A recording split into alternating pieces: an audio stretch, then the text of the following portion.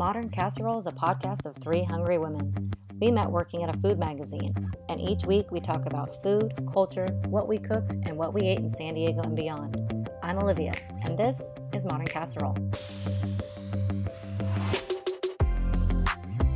Welcome back, hungry women. I have been busy trying to keep up with this box of tomatoes that I got from Chino Farms through my friend Robin of Nojo Coffee. And she dropped this beautiful box off of heirloom tomatoes. Like there's gold, there's yellow, there's that like kind of green red mix. I mean, every size, shape. It's crazy. So they've been literally just breakfast, lunch, and dinner around the clock. So much so, Maria, that I had to bring you some to Yes. help ease the load. Just because we know like how delicate tomatoes can be. Like one day they're not ripe, and the next day they're completely mush. So I just didn't want to risk that, and wanted to share the wealth. And so I've just been around the clock using those up. Have you guys been, kind of enjoying the summer produce right now at the farmers markets or at the grocery stores? Absolutely. You brought me tomatoes, and the only thing I really want to do with them is just make tomato sandwiches. White bread, mayo, salt, pepper. It's perfection. Oh, nice. With a perfectly Yeah. ripe tomato, right? Thin slices of tomato.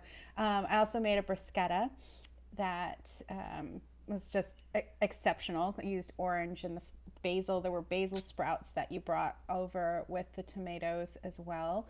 And I made a stone fruit crumble that was a lot of fun. Just, you mix butter with rolled oats and cinnamon and a little bit of sugar and then pile it on top of some cut stone fruit. But with the stone fruit mix, I used almond flour to coat it, just probably about a quarter cup of almond flour, and I had maybe about 5, 6 cups of chopped up stone fruit. Coat it with the almond flour, and I used a little bit of orange zest and orange juice, and it was a mix of plums and peaches. It was so good. I don't know what it is about the orange juice and the cinnamon, because I put a dash of cinnamon in there too. But it made the plums taste like giant cherries, Oh, wow. and I was in heaven eating it. I ate a whole massive pan of it by myself almost.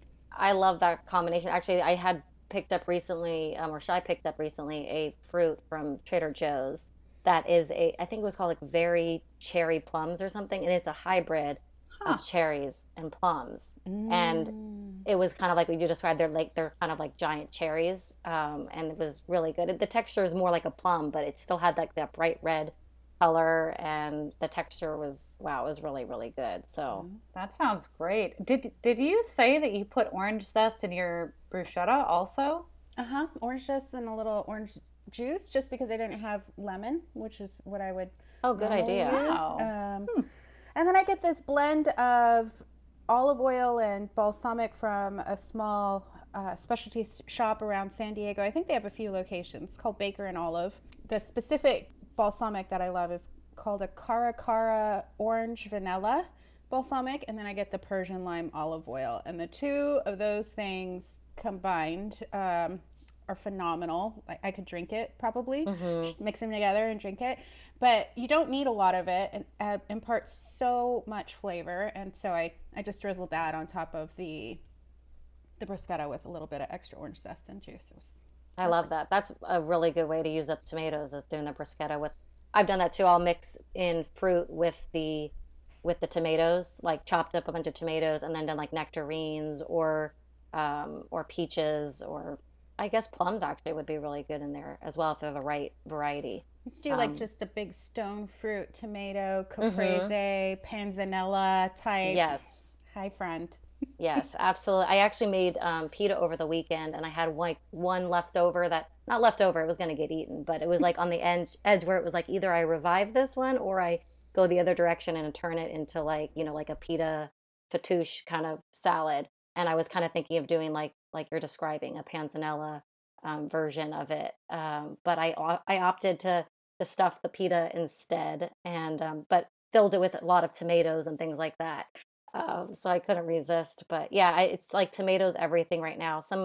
like the highlight probably has been like two different things. Like I did like a Thai cucumber tomato salad. So it was like, if you can imagine like a papaya salad, that flavor of that like lime fish sauce dressing. It was that, but on tomatoes and cucumbers with chilies, with basil, cilantro, topped with peanuts. It was so good, so good. And I paired that with really simple, kind of like a Thai inspired kind of. I would use the word kebab, but they're like a little like meatball patty that I just cooked off, in like a cast iron skillet, so they got all caramelized and crispy, and then paired with the salad is really good. Yum. I Yeah. love that because I actually finished my bruschetta off the next day with it was like an Asian kale slaw salad with a honey sesame type dressing, and I was like, well, I got all this tomato left, and I wonder if the tomato and the garlic and these flavors will actually mix with this salad, because this is supposed to be more Italian or Hmm. European, but and this is totally kind of Asian. So it worked. It worked really well, and I was happy that I mixed them Yeah. together. That's what's great about garlic. I feel like it's like a unifier across so many cuisines. Like if you just have something simple with garlic, you could actually kind of morph it, like you're saying, between Right. That's And so multiple cuisines. true. I was concerned about the basil, but then I was like, oh no, wait, because you have basil. I mean, Thai basil Yeah. is very specifically different, but Hmm. we see green basil, Italian basil modified into Thai cooking in America all the time. So it works. Hmm. It was great. It was delicious. I was really Absolutely. proud of Yeah. myself for coming up with that. Nice. Yeah, the second thing I made, which was kind of along the same lines of your tomato sandwich, I did what I'm calling a BLT, but it was Mm-hmm. an avocado, bacon, lettuce, tomato sandwich. So I a think they, BLT. I think they Mm. call that a blat, a I didn't BLAT. like blat. I was You like, don't I'm like gonna that? That call it sounds ugly. a BLT. It's a BLT. And it was really good. I instead of lettuce, I had microgreens, again from Trader Joe's, and they're really good. I use them for sandwiches all the time, and so that went on there. For this type of sandwich, I did a little bit like thicker of a slice of tomato just to make it a bit like meatier. And we usually have like turkey bacon in the house. We don't have usually have like good old pork bacon. So it was actually a really nice substitute. And of course, avocado smashed on there. And I'm still doing the fresh garlic rubbed right onto the toast, just kind of grated right into there. Mm-hmm. And it was really, really good. And actually, I did also have a leftover hard boiled egg from another round of sabich, the pita sandwich we've been talking about. So that went in there as well. So I always would call this a breakfast club. That's like another sandwich Yeah, name I've that been, sounds right. yeah, I've been like playing around with some different sandwich names, and breakfast club just sounds fun. So yeah, what What? about you, Felicia? What about your cooking this week? Well, none of our stone fruit has survived to get into any kind of baking. It's been so good. It's just been like, I'm shocked at how much of the fruit we can eat. It gets chopped up and we'll have it in a container and then it's just gone. Um, and it's also mango season. Over at the international market where we shop every week, it's just bins and bins of mangoes for $1. And I was really happy to see those because I haven't had mangoes in a while. And I just love that vanilla flavor. And Mm-hmm. What do yeah, you do so with your mangoes? Do you just eat them, or do you try and work them into anything else? I always have dreams of working them into things, but they get eaten. They're just so good. Mm-hmm. Or sometimes I'll blend them. Mm. I did a blended like mango and pineapple, Mm. and it was so good. We did that after a long ride. Have you ever made your own amba sauce? Because that's mango, right? Isn't it a It type of? is. And I was introduced to it by you ladies. It's It's very unique. fermented, so it's so amba since it's a fermented sauce that does you, and you're supposed to also use green unripe mangoes Yeah. because Mm. it lowers sugar. I think if you had all the sugar of like a ripe mango, then you'd probably get more like alcohol produced, And as it you're would change the fermenting. flavor. It's such a Yeah, savory sauce. yeah. Okay, so you can't just make it from mangoes that you buy at the grocery You would store. need to get unripe ones. Okay. And then Yeah. I mean, people do.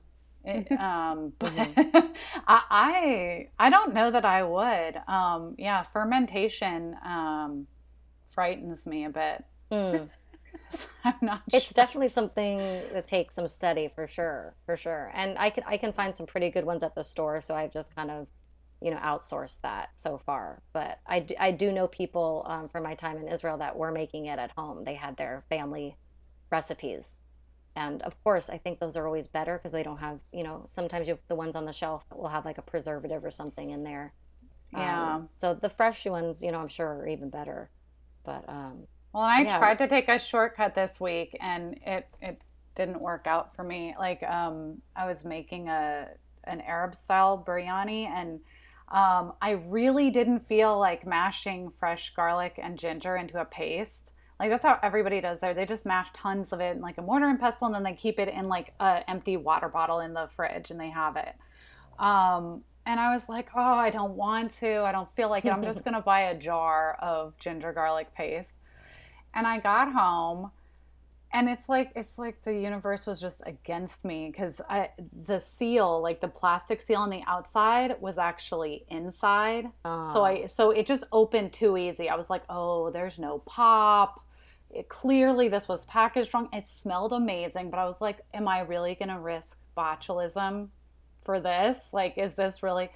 So I just sit there looking at it and just like talking to myself. But I didn't end up using it because hmm it was open from the store. So I was like, maybe I, not worth the not that risk. I'm disappointed that you didn't risk it, but I would say I think with botulism, it would be more concerning if it was sealed, because actually botulism is like it's when there's no oxygen present that you have a problem with. Oh, and Yeah. that's why it like bloats the can. Yes, See, I exactly. have an irrational fear of botulism because I think someone it's a good told me fear. once that like if you get botulism, like you die.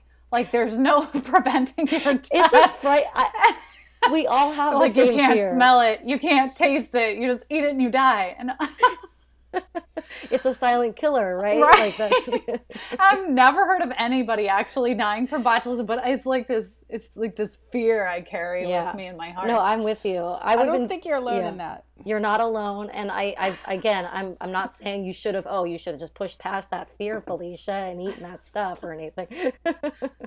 Well, I mean, Yeah. I've done terrible things before in the name of not wasting food, and but yeah, I'm getting better about it because I'm like, really, I need to think about it. Is it worth this $3 jar? Yeah. Um, and Yeah. no, I decided it wasn't. But So you made your own paste. You ended up doing the paste by no, hand. I ended up being even lazier because then I thought about going to the store and buying a finger of ginger because I didn't have any fresh ginger. And so I decided to just use powdered ginger and fresh garlic, and not the same, but there's so many other things that go into these biryanis, so many spices that I was like, you know what, at the end of the day, Mm-hmm. it's not going to make that big of a difference. So I was thinking about I was taught these recipes by Bedouin women who literally just used whatever. Like it was incredibly difficult to even get recipes from them because they just like grab what they had, and Mm-hmm. a lot of times they didn't have fresh ginger. They'd have these really cool dried like whole fingers of ginger that were dried that they'd grind up. So I was like, you know what, this is like the ultimate adaptable food, so I should probably take this as an opportunity to be flexible. Nice.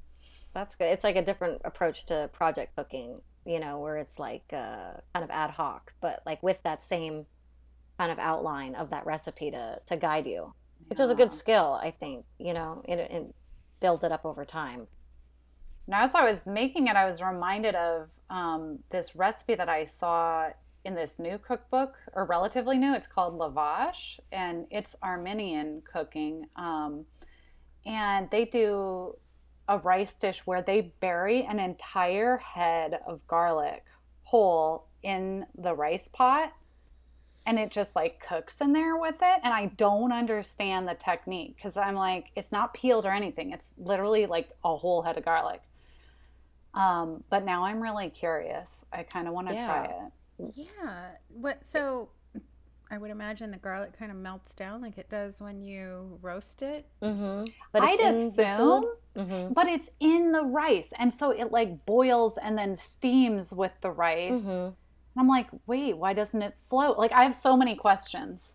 I guess, but you said it's buried underneath the rice, so I guess it's already kind of held. But then they also add water. So I'm like, when you add water, wouldn't it kind of possibly? Maybe it's one of those things you have to see to believe. You know? Yeah.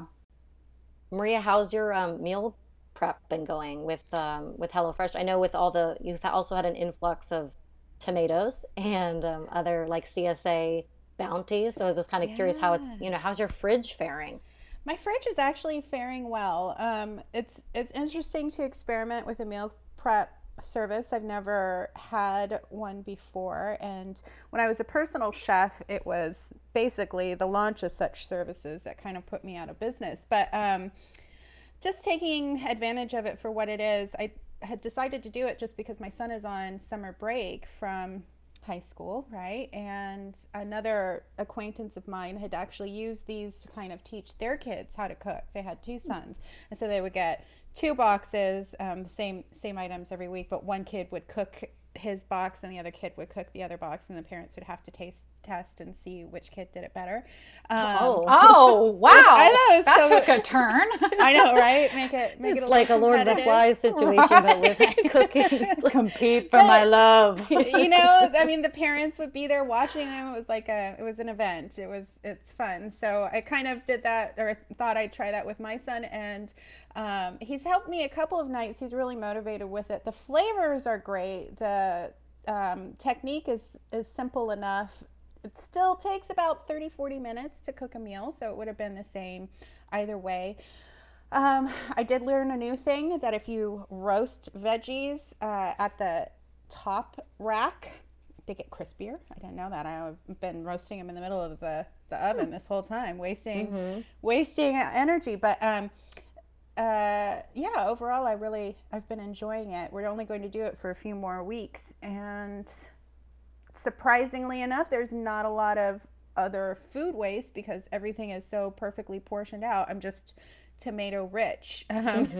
What's been your favorite meal prep meal so far? Okay, so last week we had a burger and 2 different rice bowls. One was a firecracker meatball. The other one was a Middle Eastern steak bowl, which I was thinking of you ladies the whole time I was eating it, of course.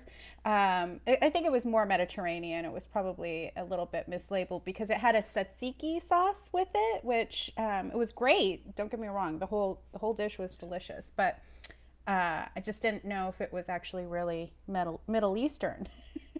It does sound like more Mediterranean, although I mean there's tons of yogurt sauces within Middle Eastern cooking too. Right. They just don't call it tzatziki. Yeah, that's what I figured. Anyways, I don't know that I have a favorite so far. The other night we made these carnitas tacos that were great. I kind of went rogue on that one a little bit though, because it came with like packaged corn, and I had fresh corn from the farmer's market box that I got last week, or farmer's box that I got last week, CSA.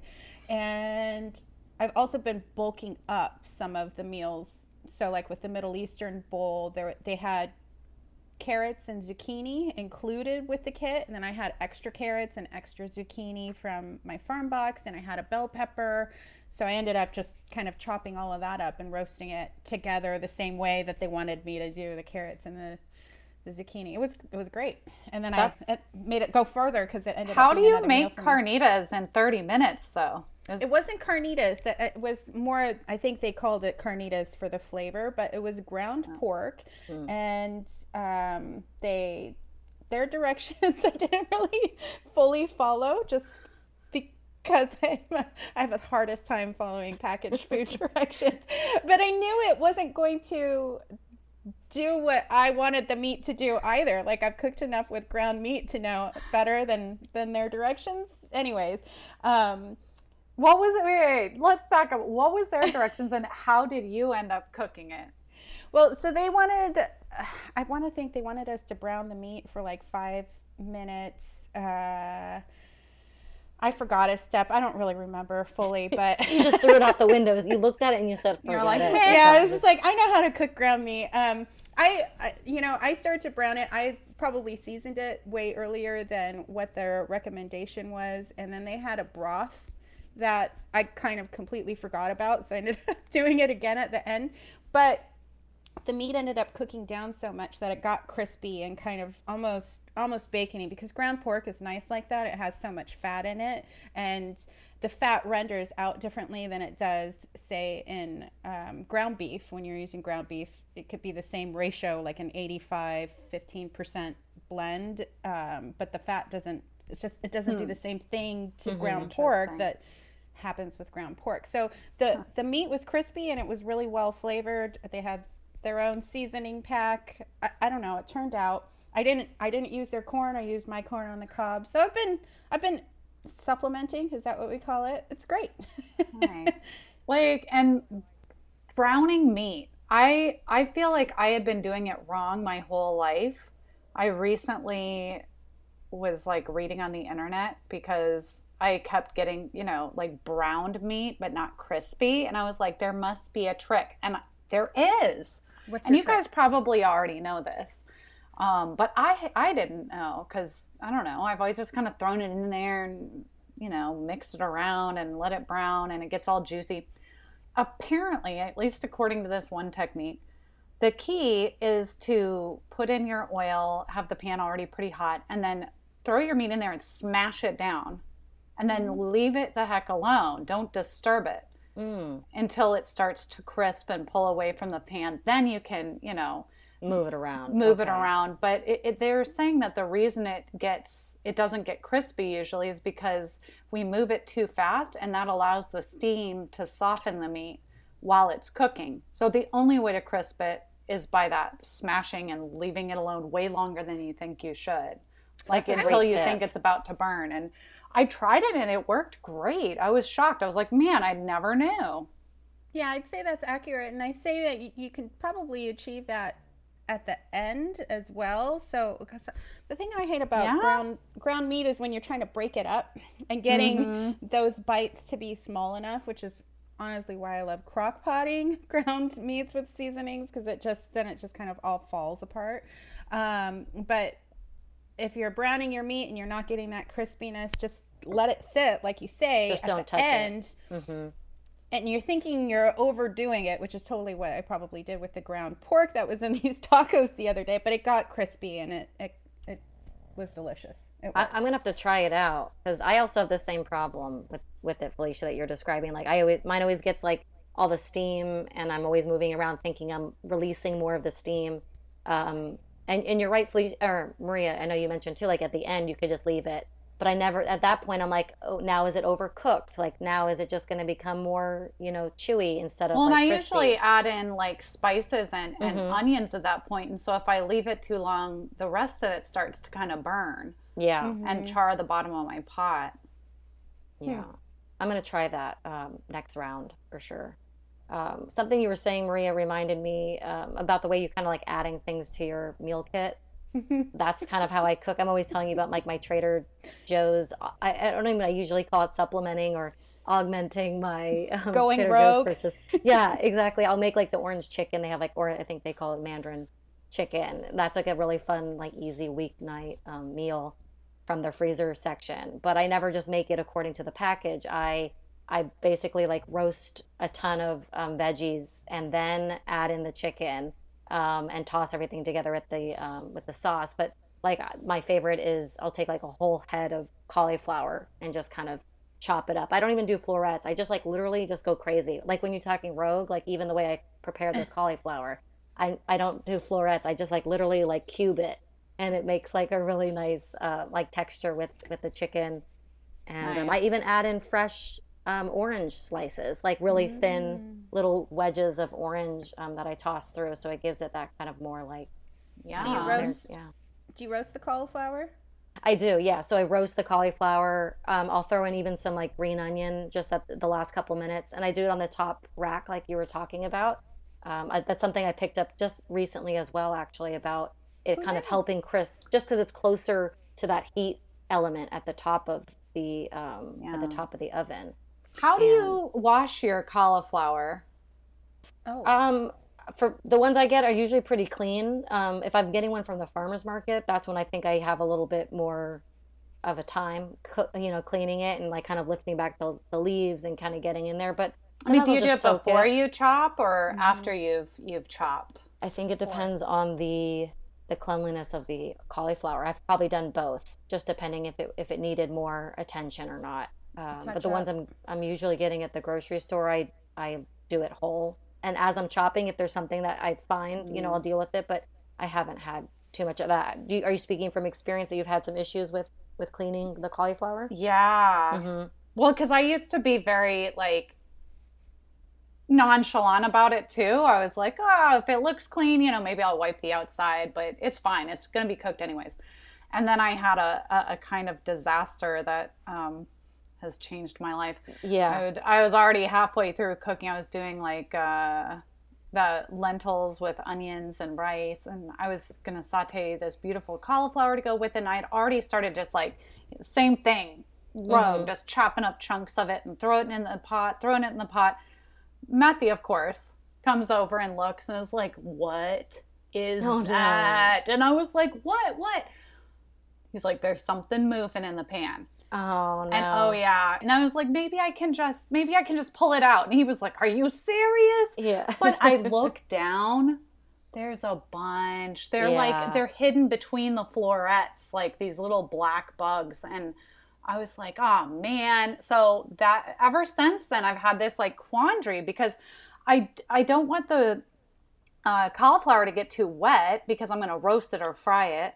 But also I feel the need to like investigate and get up in between those florets to make sure there's nothing living inside. So I've had that issue more actually with broccoli, specifically. really, Yeah, I've had that issue, but with cauliflower, like I said, it also depends, I think, where you're getting it because I've just had mixed experiences depending where I've picked it up from, and like I said, at the farmer's market, I have to be a little bit more careful because obviously they're also using less, chemicals and things like that to keep those things away.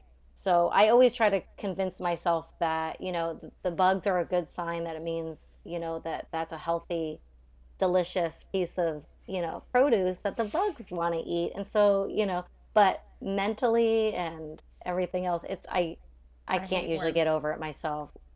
Same for you, Maria? Mm-hmm. I hate them. I hate them when they come in on my lettuce. And oddly enough, I was reading this thing that if you buy, salad kits or packaged lettuce that is already kind of prepared or supposed to be ready to eat in the big tubs, they have a high incidence of stray frogs winding up in the right. I know. I was like, please God, don't let that happen to me because I will little frogs. But I did read recently something because I always clean my vegetables or my produce with dilution of water and vinegar, and I basically just take my big salad spinner and I fill it up with cold water, and then I add a dash of vinegar in. They're supposed to be ratios, but I just add a dash of vinegar, and I let everything kind of soak in there for about 30 minutes. And it's great for stuff like berries or veggies because it washes all the dirt off, kills all the bacteria, and also will help preserve the produce longer. You just have to make sure you dry it.